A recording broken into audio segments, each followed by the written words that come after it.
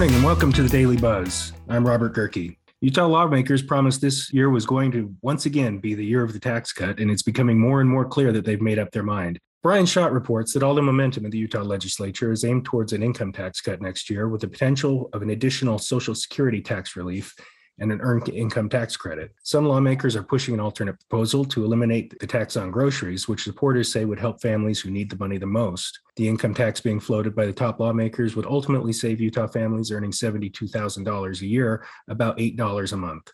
Jazz beat reporter and data columnist Andy Larson is pretty familiar with the new Salt Lake City International Airport, traveling back and forth for road games. Now he's noticed things inside the airport are moving a little slow, and he talked to Grant Birmingham about why.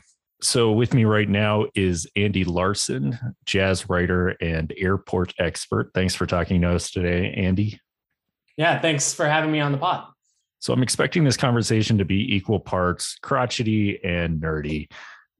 Tell me what your central beef is here with the Salt Lake City Airport.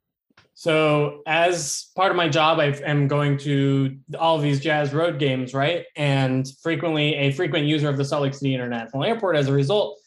And like a lot of people, I'm, upset at how big the airport is. But gosh, I just wish that the moving walkways at Salt Lake City's airport would move a little bit faster and get us from place to place in this new biggest airport much quicker than they currently do. So I investigated to try to see what exactly was the cause of these slow moving walkways. So let's talk numbers. How slow are they? And can you compare them to other airports or other ways of moving people? Yeah, so the moving walkways at Salt Lake City International Airport move 1.13 miles per hour.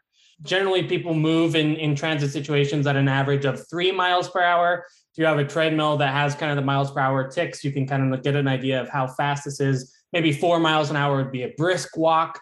So that the moving walkways only move at 1.13 miles per hour is quite slow.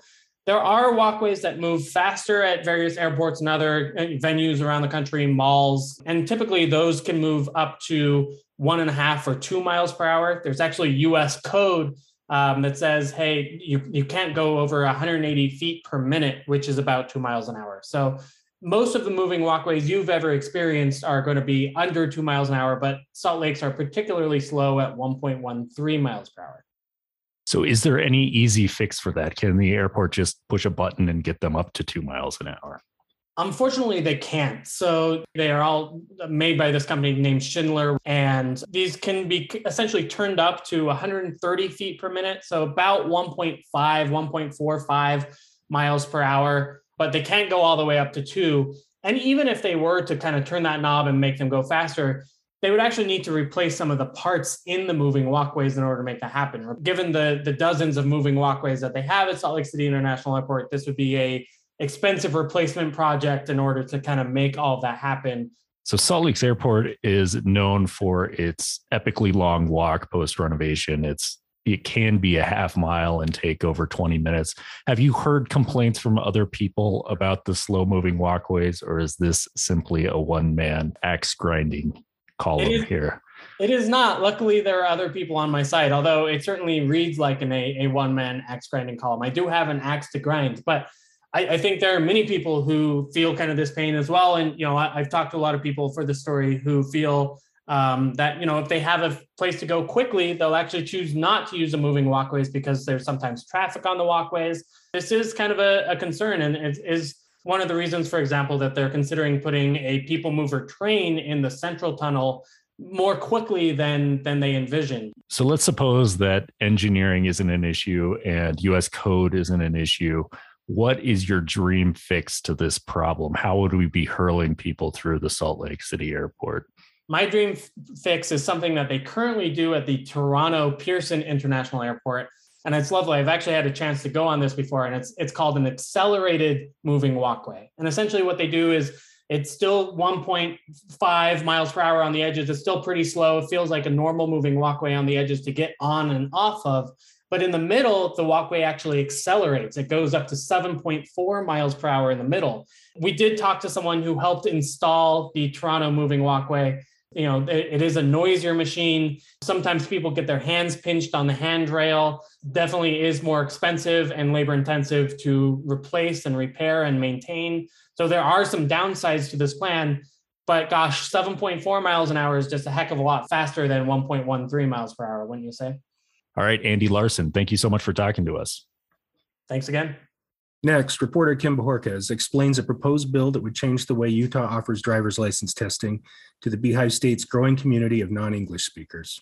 Utah may soon offer driver license tests in languages besides English. A bill sponsored by State Representative Galen Bennion would require the Utah Department of Public Safety's Driver License Division to offer license tests in a person's native language. The bill unanimously passed the House Transportation Committee this week. Currently, the agency only allows driver license tests to be translated for refugees and those who found asylum in Utah.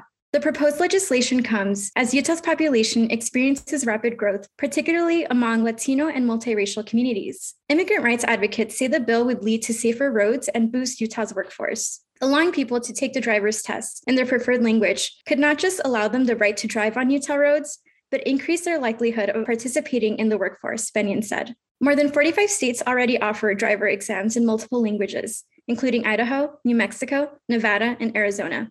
3,586 new COVID-19 cases were reported by Utah health officials Tuesday, down about 10,000 daily cases from a record high a couple weeks ago. Still, state officials are telling Utahns to forego testing sites, which were overwhelmed by Omicron. 791 people remained hospitalized, down from 813 on Monday. In response to the ongoing pandemic, the Utah National Guard has deployed about 50 soldiers to assist at long-term healthcare facilities in the state. After passing a 2-day training course, the service members will be helping licensed nurses. And that's it for Wednesday. We'll be back tomorrow morning. Thanks to the Tribune's Joel Cardenas for editing the Daily Buzz, and a big shout out to Salt Lake City's own The Pelicans for our music. Have a great day, folks.